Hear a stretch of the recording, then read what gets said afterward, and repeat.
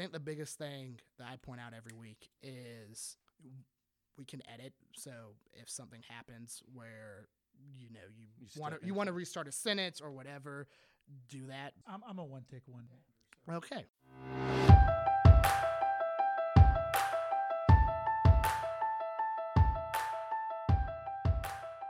All right, welcome to Your Why, a Chapelwood podcast. I am your host, Evan Naring. I want to welcome Joseph Clam on. He is our first rotating co-host, and so the way that we're hoping the podcast will work from this point forward is that we'll have different people from the church come on and be a co-host with me, and it will be rotating week by week. And so our first one here is Joseph Clam. Hey, Evan, thanks for having me. I'm really looking forward to it. This is going to be a lot of fun today. Had a great interview, and I think all the listeners will really enjoy it. I agree. I think John was amazing. We're going to be interviewing John. I'm going to butcher his last name again, and you'll hear this in the interview as well. Nadolski. That's so wrong. Yeah, our guest today is John Nadolski. He is the Senior Director of Church Engagement. Yeah. So as you can tell, I butchered that pretty hard.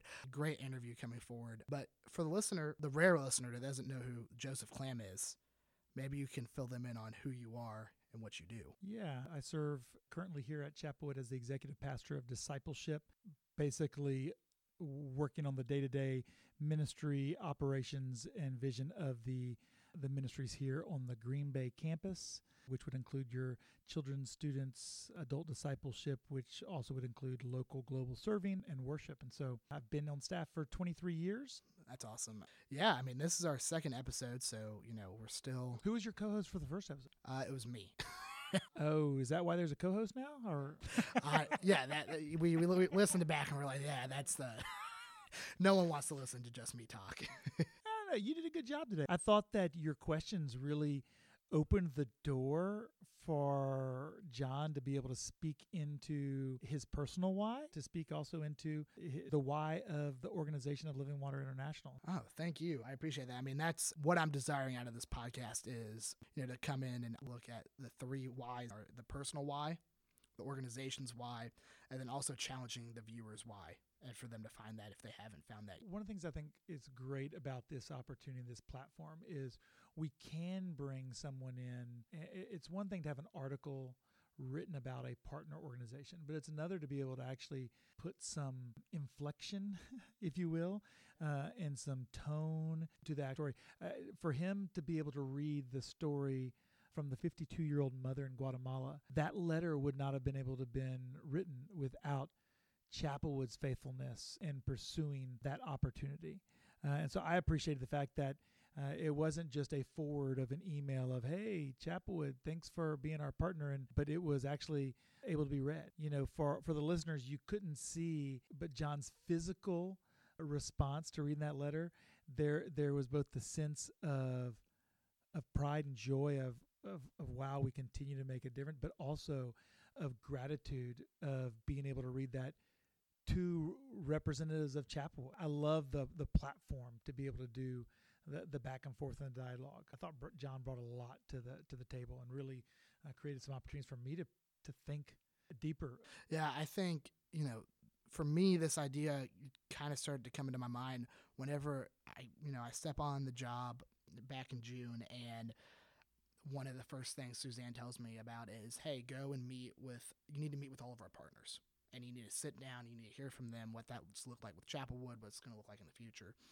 And so within my first couple of weeks, I have all these lunches and meetings with all these people. And I'm just blown away by the stories they tell, what their organization is doing, and how Chapelwood has had an impact there. And I'm like, man, people need to hear about this. That gave me more of a fire, more of a passion for what we're doing here, hearing those actual stories. I agree. I think this is a great platform. I think it's different reading something as compared to actually hearing people talk about it and hearing the emotion and the voices. Yeah, so I believe once you hear this and hear the interview, I think that there's going to be some nuggets that folks pull out and hold on to for longer than the time they've given to listen to it. So I think it's going to be well worth their time. All right, we're going to go ahead and cut to the interview with John now. Enjoy it. So we are here with John. How do we pronounce your last name again? John Nadolski. John Nadolski. And so tell us about your role. You work for Living Water International. Tell us about that. Living Water International is here because we want to bring water for life in Jesus' name. And we do this since 1990. We started right here in Houston, and actually a group of people from a church in Sugar Land, Texas, got together, and they went to Kenya with the vision of starting some kind of water ministry, and it grew and it evolved. And with the generosity and the blessings from God, we've been now working in 17 countries around the world. Oh, that's awesome. It's a need. Yeah. So what's your role at Living Water? My role is to help Living Water be a resource to the church. I help with church engagement. Okay. For example, there's about 200 churches right here in the greater Houston area that actively partner with Living Water.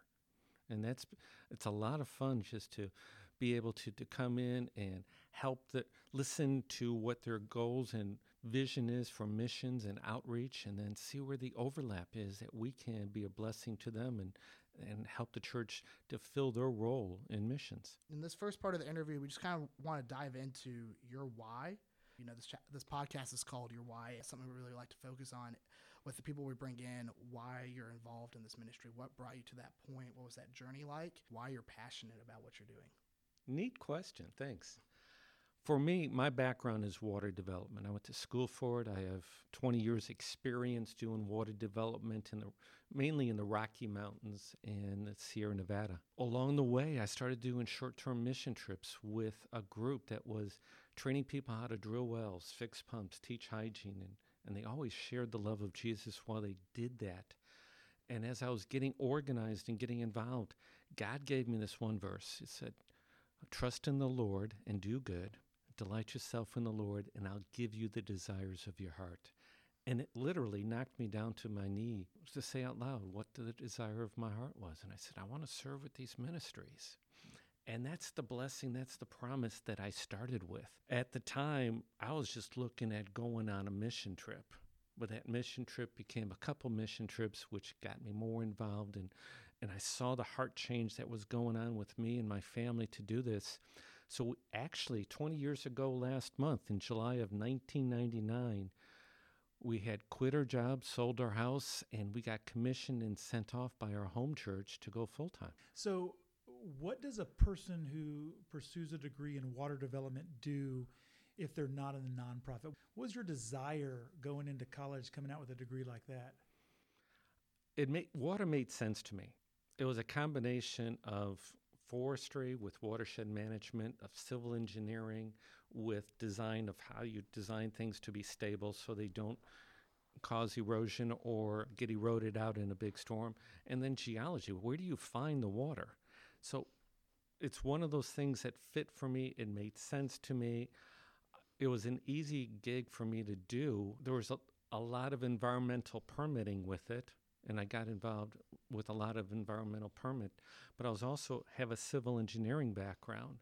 So I was able to design the structures, the runoff control, the sediment control structures. I ran the civil engineering and hydrology department at a coal mine in Wyoming. I was there long enough to do the environmental side. So it was a career path that was going to keep me doing this until I retire. Oh, wow. Yeah. That's awesome. Has this been something, whenever you were a kid or even in college, like, was this ever anything you thought you'd be doing? No, this was, I did not expect to be in missions. I kind of like the idea of being outside the office.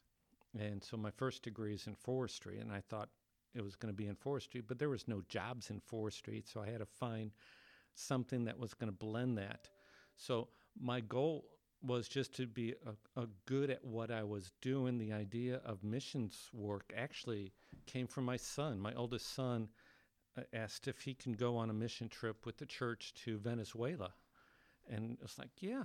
And he came back changed, and he came back with great stories of how he saw God at work. And that's when I started saying, well, if he's going on mission trips, maybe it's time for me to look at going on mission trips too. I think it's really cool. I mean, I haven't been in full-time ministry long, but in the conversations I have had, and even in college, I think the people who are in full-time ministry, and especially missions, none of them really thought this is what I want to do. None of them had planned like, hey, I'm going to go work on missions for my rest of my life or stuff like that. And this like 180 turn that happens in their life. You talked about a 180 turn. I don't think my life was a 180 turn. I started getting more involved, and we were just like every other family. You had a balance between having enough time and having enough money. We were a growing family. We didn't always have enough time. We didn't always have enough money. And as I wanted to do more and more of these volunteer trips, it got to the point that it was just easier for me to quit and go full-time than try to find more time to volunteer. So it wasn't a 180. It was, this is really productive and effective, and it's changing my heart. I see this as a promise from God that He has given, but it wasn't totally different than what I was doing in my home church. I started getting involved through my home church, and that's where I see missions as a feedback to the home church. Is those who go on short-term mission trips tend to come back looking for more ways to get plugged into their home church, and that's a really good thing.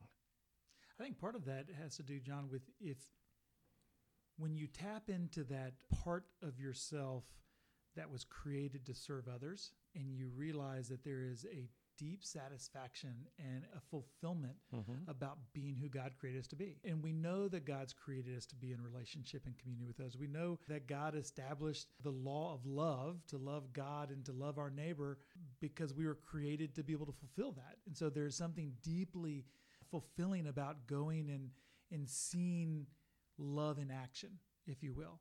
So I agree. I think when folks go on short-term missions, they come back and realize, hey, there's something about that. And it may be that they can't even articulate it.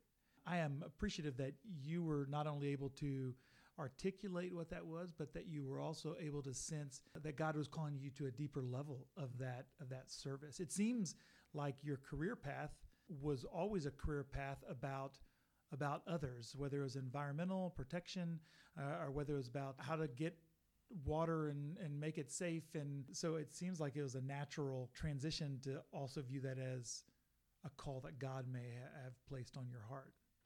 The idea of using the training I had and my God-given heart and talents makes sense to me. And this might be a little bit of a rabbit trail, but Jim Collins had a book called Good to Great. And in that book, he talked about the hedgehog theory, where what are you really good at, what do you really have a passion for, and where you can make a living. And that's a style that I taught the 3 boys that I raised. And when I challenged them about what they want to do in their life, it's like, what are you really good at? Where do you have a passion? And don't forget, you got to make a living. And I've pursued that style through most of my life, and that where the passion is changes over time, and it moves that sweet spot to a different place. But that still, we want to be effective. We want to do what you're good at, do what you have a passion for. It's a blessing to be able to do it and make a living as well. So what do you think is one or a couple of the factors that keeps others from stepping in to experience how God might use those God-given skills and passions for a kingdom purpose, if you will? We went through that as a family. My wife, when I went and talked to her about this, and we prayed together about this and said, can we do this in a full-time way? She had 3 kids she was raising. She didn't want to just uproot them and chase my midlife crisis into a different area, and a different city, town, and career. She wanted some trust that this was going to be a God thing that we were pursuing, and she wanted time. She asked if we would take 7 years to go from the point of having the idea and praying about the idea to the time of doing it. So it wasn't a quick turnaround, and I've talked to lots of people since then. The idea of taking 7 years is really unusual. It's usually done in 1, 2, 3 years. Ours, in my case, it was a long process to get my wife to go on board. Just like what you were saying earlier, I think people can say this as a 180 turn, but really you look back and you see how God has slowly equipped you for it. You know, you had a passion for all this stuff, and you got degrees and things that would eventually equip you to do what you're doing. And I think that is so cool, and I think that's something that people can miss out on in the moment of thinking, why is God having me go through this? Or maybe they're getting a degree in something that they don't necessarily aren't passionate about, but they're like, I feel like God's calling me to this degree. And you don't know down the line how that might impact what God has called you to down the road. And I think, it's having that patience. I mean, 7 years is a long time, but you don't know, I think what God is bringing you to in that is a lot better than rushing into it. You've got to have that patience to see God is, slowly equipping you to do what he has called you to do. Doing this full time for 20 years is really taught us a lot, and we look forward to seeing how it unfolds this year, next year, and the years after. Yeah. So our goal is to, at Living Water and personally, to be a resource to the church. Personally, when God asked me to, when I had that discussion with God of what's my future look like, and this is probably 10, 12 years ago, what impressed me was I wanted to be part of the team that brings clean water and the love of Jesus to every village in the world, which is a big goal. So the next question in the questionnaire was, well, how do you measure that? I said, well, I guess we measured by the number of people we give access to clean water to. And he said, well, what's the number? And I thought I was going to write down 1 million people, because 1 million people sounded like a big number to me. But God had me write down a 1 and 7 zeros. And it quickly was like, Lord, 10 million people is a huge number. And that still small voice in the back of the head said, you've already passed 1 million. Why would I give you something you've already done? Mm-hmm. So I keep trying to be part of that team that brings clean water and the love of Jesus to every village in the world. I would note that we do want folks to listen and consider where God may be calling them. I want to note, even though it took John and his family 7 years to move into full-time, there were steps along the way. Yeah. People, you don't need to wait 7 years to make a decision and do the first step. There's plenty of opportunities to find ways to share God's love in your corner of the world. Exactly. All right, we're going to move into the second part. I want to introduce a new segment here on the podcast that we are dubbing the Funny Bone of Christ, where we'll be playing a little fun game. Hopefully you enjoy this. I have gone and through the website, this is not a sponsor, but through Symmetrics.com, which is like this water company, they have compiled 100 amazing water facts, is what they titled it. And so I'm going to read 3 at a time. 2 of them are true facts. 1 of them is false. I'm going to ask both of you to put your input in on which one you think is false after I read it. John, just know I have not seen these facts beforehand. When we're off the air, I'll tell you what the definition of a hydrologist is. Okay. All right. So first set of facts. The first one is 68.7% of fresh water is trapped in glaciers right now. Second fact, 1% of the world's water is frozen and unusable.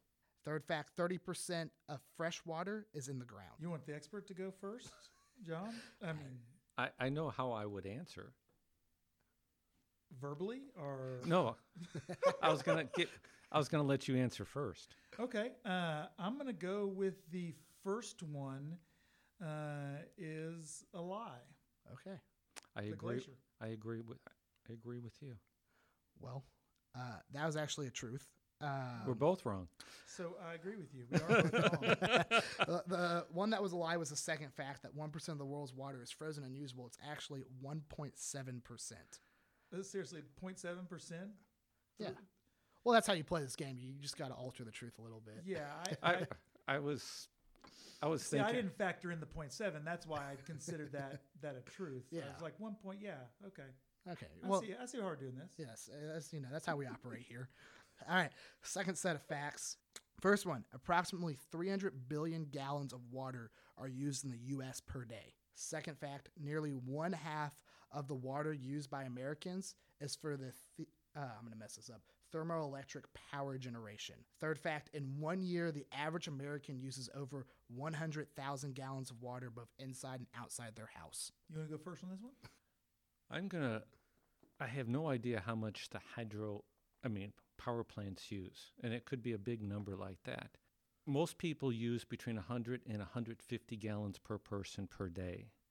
So that third number seems high because you're talking times 1,000, and a day is only 300 days in a year. So I'm going to guess that the third one is wrong. I'm going to say there's some fuzzy math there. I'm going to say the third one is not the lie. I'm going to say the thermo power or something or other.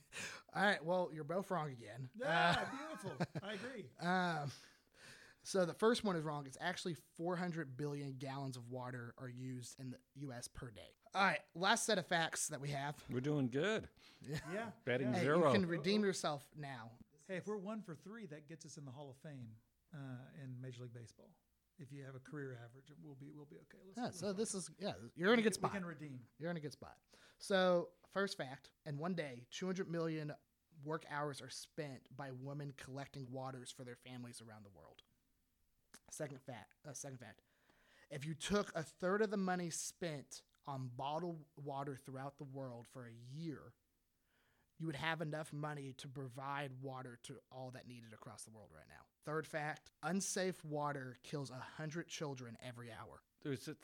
Your first part was time poverty, the idea of women and kids spending so much of their day, so much of their time walking to get the water, and the sicknesses that the unsafe water and the waterborne diseases are causing are keeping the kids out of school and keeping those dealing with it. So time poverty is measured at 40 billion hours a year. So your first number, I don't know if the math's exactly right, but I think that first number is pretty close.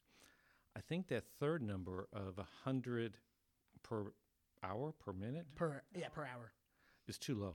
I think it's far too low. Yeah, I was going to agree. Okay. With the same rationale. Okay. Well, I'm happy to inform you all. Y'all have made it into the Hall of Fame. Yes. The third number was off. It is 200 kids every hour is killed by unsafe water. So double that. I just think, I don't think you can gloss over that enough. So you bring these facts as, the funny bone of Christ, and I think it's definitely humorous to figure out where the lies. But to be able to think as the three of us could just walk down the hall and even get out of the tap in the bathroom, even though it may not taste good because the minerals in Houston pipes and blah. But the fact is, we don't have to worry about that here. In my career, this is one of the things that keeps me going. When I started in the 1990s, looking at international water, 1 in 8, a child was dying every 8 seconds from a water-borne disease, and any children dying. I'm not glossing over the fact of the impact on children and the extreme difficulty of extreme diarrhea has on kids. But it was 1 every 8 seconds. Now it's like 1 every 23 seconds. So it's not acceptable yet. 3 a minute is not acceptable. But it's going the right direction, and it's taking the world community working together to go in the right direction. Yeah. Just like you said, we call this funny bone of Christ, because looking at these facts, it kind of blew my mind the other day of just the numbers behind it. There is a lot of need in the world right now for water, and I think it is kind of, it blows your mind to think the U.S. uses 400 billion gallons of water every day, and there are people out there who don't have water. And well, to think in the time that we're recording this podcast, there'll be 200 very real children that will pass away because of water-related disease or lack of clean water. And those are 200 real people. And I think that's the hard part for people is that you see these numbers and you don't think of real people. You see them as statistics when...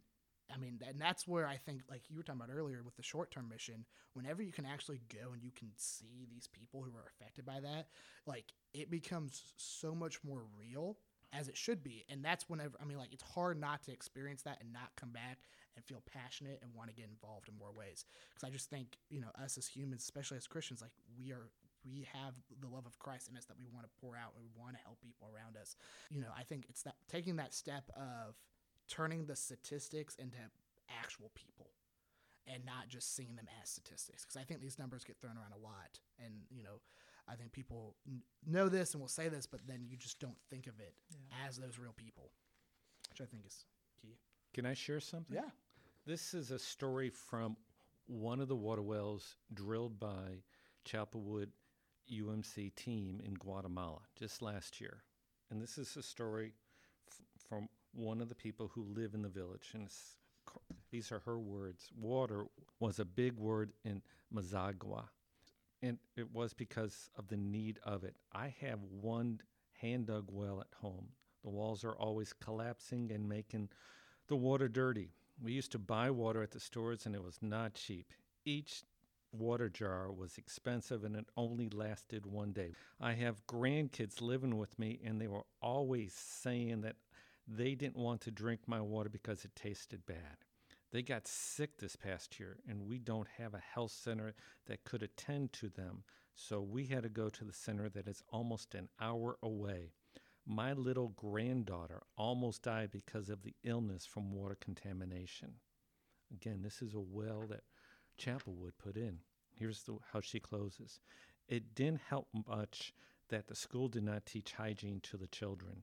At home, we would warn them to wash their hands, but at school, it was not enforced. However, now that there was a well near the school and the Chapelwood volunteers taught hygiene training, things have changed. The well and the training will change the lives, health, and knowledge of the children. That's signed by Maria Esther Lopez Santos, a 52-year-old housewife from Mazagua, Guatemala. Great story. Thanks for sharing that. Gives me goosebumps. Yeah, it really does. And I think it's a good transition into this third part of the interview where we're talking about living water. I just kind of want to start off with what is living water? Like, give us more of a picture of living water goes into these communities in Guatemala, like where Chapelwood's involved and other places. What does that process look like from getting involved with the community to drilling the well? How does that work? What is living water's process on that?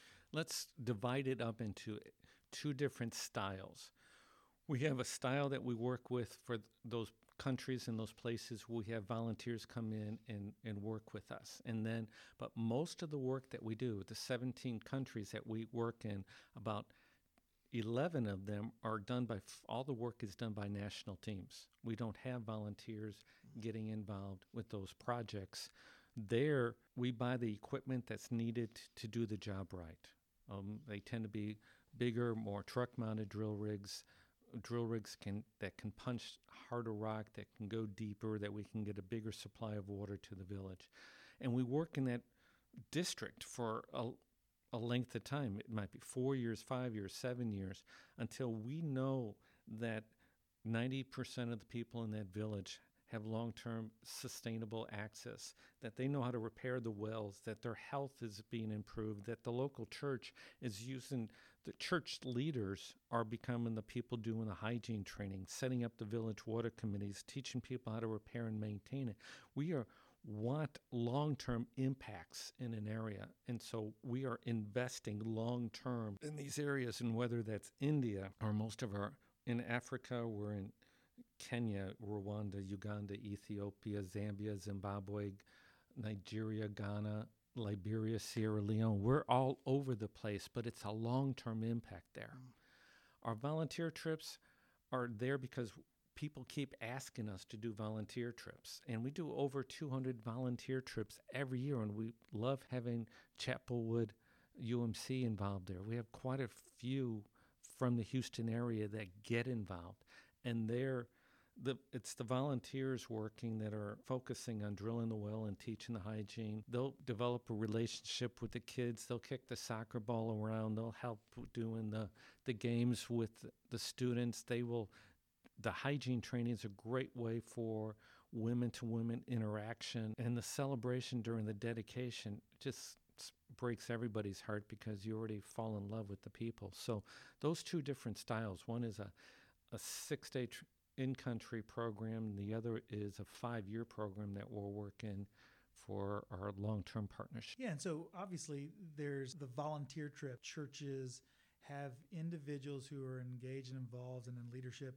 put eyes on what is it we're really partnered with. Because there's obviously a financial component. Wells are not free. It requires an investment, it requires the right equipment, and it requires the individuals with the know-how to actually do it. And so that is a component. In Chapelwood, I know for a while, has been a supported financial partner with Living Waters. It's only been within the last few years, I believe, that we've actually had volunteers go on the trips. Chapelwood's, you're right. Chapelwood's been involved financially for more than 15 years. And we thank you for that partnership. And trips, you started going on trips in 2006, and you have gone on 11 project trips, including one that's scheduled for November of this year to Guatemala. So the long-term partnership is both financial and trips, and this most recent donation, a very generous $10,000 to help us buy a brand new drill rig, a much-needed drill rig for Guatemala. Wow. So the drill rig that was purchased last year through Chapwood's gift for Guatemala, how many wells will that be able to drill? Figure 100 to 200 wells over a lifetime. Oh, wow. And figure between 100 and 400 people per village. For a church like Chapwood to be able to offer opportunities that encourage folks to respond, as well as enough opportunities that really leverage the gifts and the passions, I think that's a beautiful thing. But then you have these examples that, I mean, truly it's encouraging. It gives courage to others to step up and also seek. You have the folks serving for backpacks with blessings in a backpack on the elementary school level, and so then what is God calling, and really being able to understand, well, why? Because I do believe that God calls each and every one of us as baptized believers in the body of Christ. We are called into ministry, and that ministry looks different.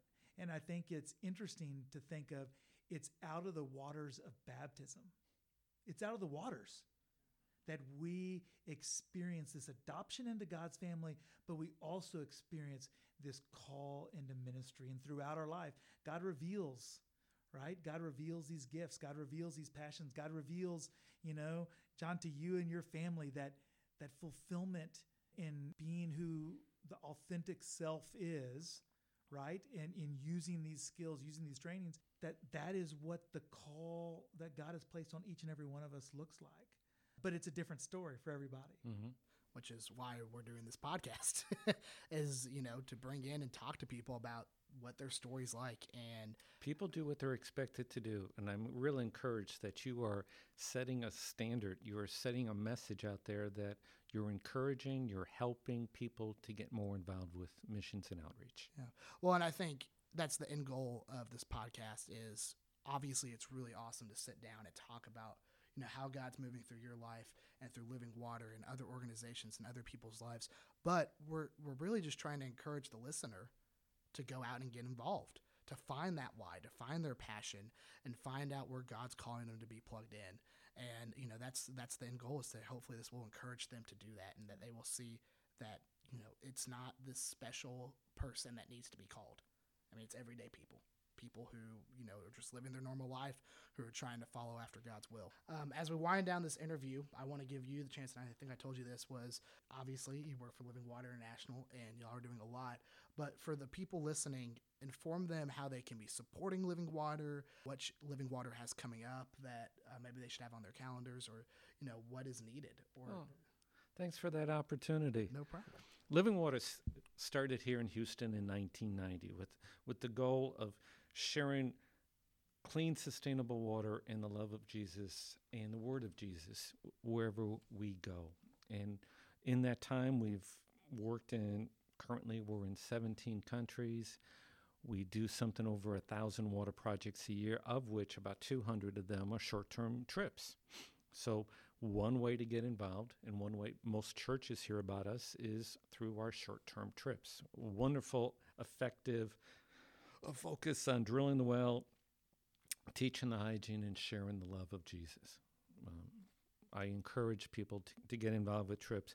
A lot of churches hear about us through some of our campaigns and fundraising programs. Advent Conspiracy is a program that's an end-of-the-year, Christmas time program started by pastors right here in Houston. That great way for churches to plug into and raise a focus and a combined gift that really makes a difference. We have fun things like Team Living Water, For those who like to run, like to bike as a group, we run the Houston Marathon together, and we do that under team colors, and we tend to have 150, 180 people running Team Living Water. A lot of fun doing that. Part of that is doing a long 250-mile, 3-day bike ride that is coming up at the end of September from Hill Country to Katy. We have a 5K that we do at the office in March for World Water Day. So lots of ways for people to get involved. We have VBS material. We have, if a church wants to get involved with a Lenten program or a Palm Sunday program or an Easter program, a lot of churches have Living Water as the charity of choice. But we are an effective and efficient way for people to get involved. The need is legitimate. Far too many people get sick and far too many children die from water-related diseases. The solution is long-term. We're moving into church mobilization and church leadership training. That is a new area that we can use help from the church on. So lots of ways, and I encourage individuals and the church itself to grow in our partnership. Yeah, that's great. Yeah. Well, thanks for coming on, John. Welcome back from the interview with John. I really hope you enjoyed that as much as me and Joseph did. I mean, it was just a really good conversation. Something I could almost feel like a little bit of the Holy Spirit moving there as we talked, just hearing about what God is doing throughout the world and what God's doing through John's life and through Living Water specifically. I think it was awesome and really encouraging for me to hear. Yeah, it's hard to hear the stories that John shared, both personal as well as the stories of impact with Living Water, and not ask the question of, well, what does that mean for me? I mean, we do live in a culture that tends to turn inward and ask, how does this impact me? And my thought and my hope is that as you reflect on the words and the stories, that you would begin to ruminate over, what does this look like for me in my life, right? Because I've never come across a story, both in the Bible or a story in modern day encounters, when someone encountered the living God and left the same way. You leave transformed. I don't know if you can leave the same way when you come in and encounter the living God. And so, for me to call this a Holy Spirit moment where we could see where God has been at work and is currently at work, forces me to ask the question, well, I can't leave the same. Now that I know what I know, now that I know it's out there, I can't leave the same, which I think is really the great opportunity for us at the church, right? Is we can help provide opportunities for folks to say, okay, so you can't leave the same. Well, now what? In October, Houston Responds, partner with the restoration team, is holding this thing called Rebuild Fest. And it's just this call that their slogan is far from finished. There are people out there who have not moved back into their homes. I mean, we're 2 years after the storm now. And I mean, it's just, you watch some of these videos, you hear some of these stories, and it's heartbreaking. And they're really, in the month of October, pushing to really come out strong and show Houston and show these people, we haven't forgotten about you. We're still here for you. So you can go to www.therestorationteam.org. Yeah. Someday, I believe we'll get to the point where we will be able to say all of those impacted by Hurricane Harvey have been restored and are back into their home. Until that time, there's a lot of work to be done. Also go to chapelwood.org and then go to ministries and go to serving. And we have a whole list of things, that opportunities we have, again, from local to national to global. Too many to list now. Get out there, discover your why. All right. So our call to action today as we end the podcast comes from Philippians 3:12-14. Not that I have already obtained this or am already perfect, but I press on to make it my own because Christ Jesus has made me his own. Brothers and sisters, I do not consider that I have already made it my own, but one thing I do, forgetting what lies behind and straining forward to what lies ahead. I press on toward the goal of the prize of the upward call of God in Christ Jesus. This is a scripture that I have used most of my life as what I turn to. And what I try to base my life off of is, man, I might not know I don't know what I'm doing. There's no question about it. I'm lost at times. I am clueless at times.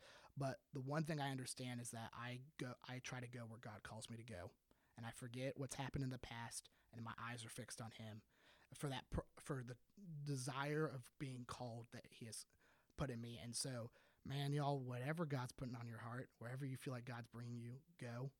It might not be what you think it's going to be, but God provides in amazing ways and brings you to opportunities you didn't think would exist.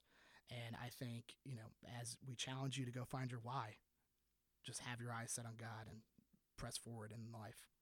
All right, well, we'll see you in a couple weeks. To be able to listen to, we are doing a little bit different of a style. We are doing a roundtable discussion on Harvey, the work that's been done and the work that is continuing to be done by the restoration team. We're going to have Trevor Barnett on. Be ready to tune in. God bless.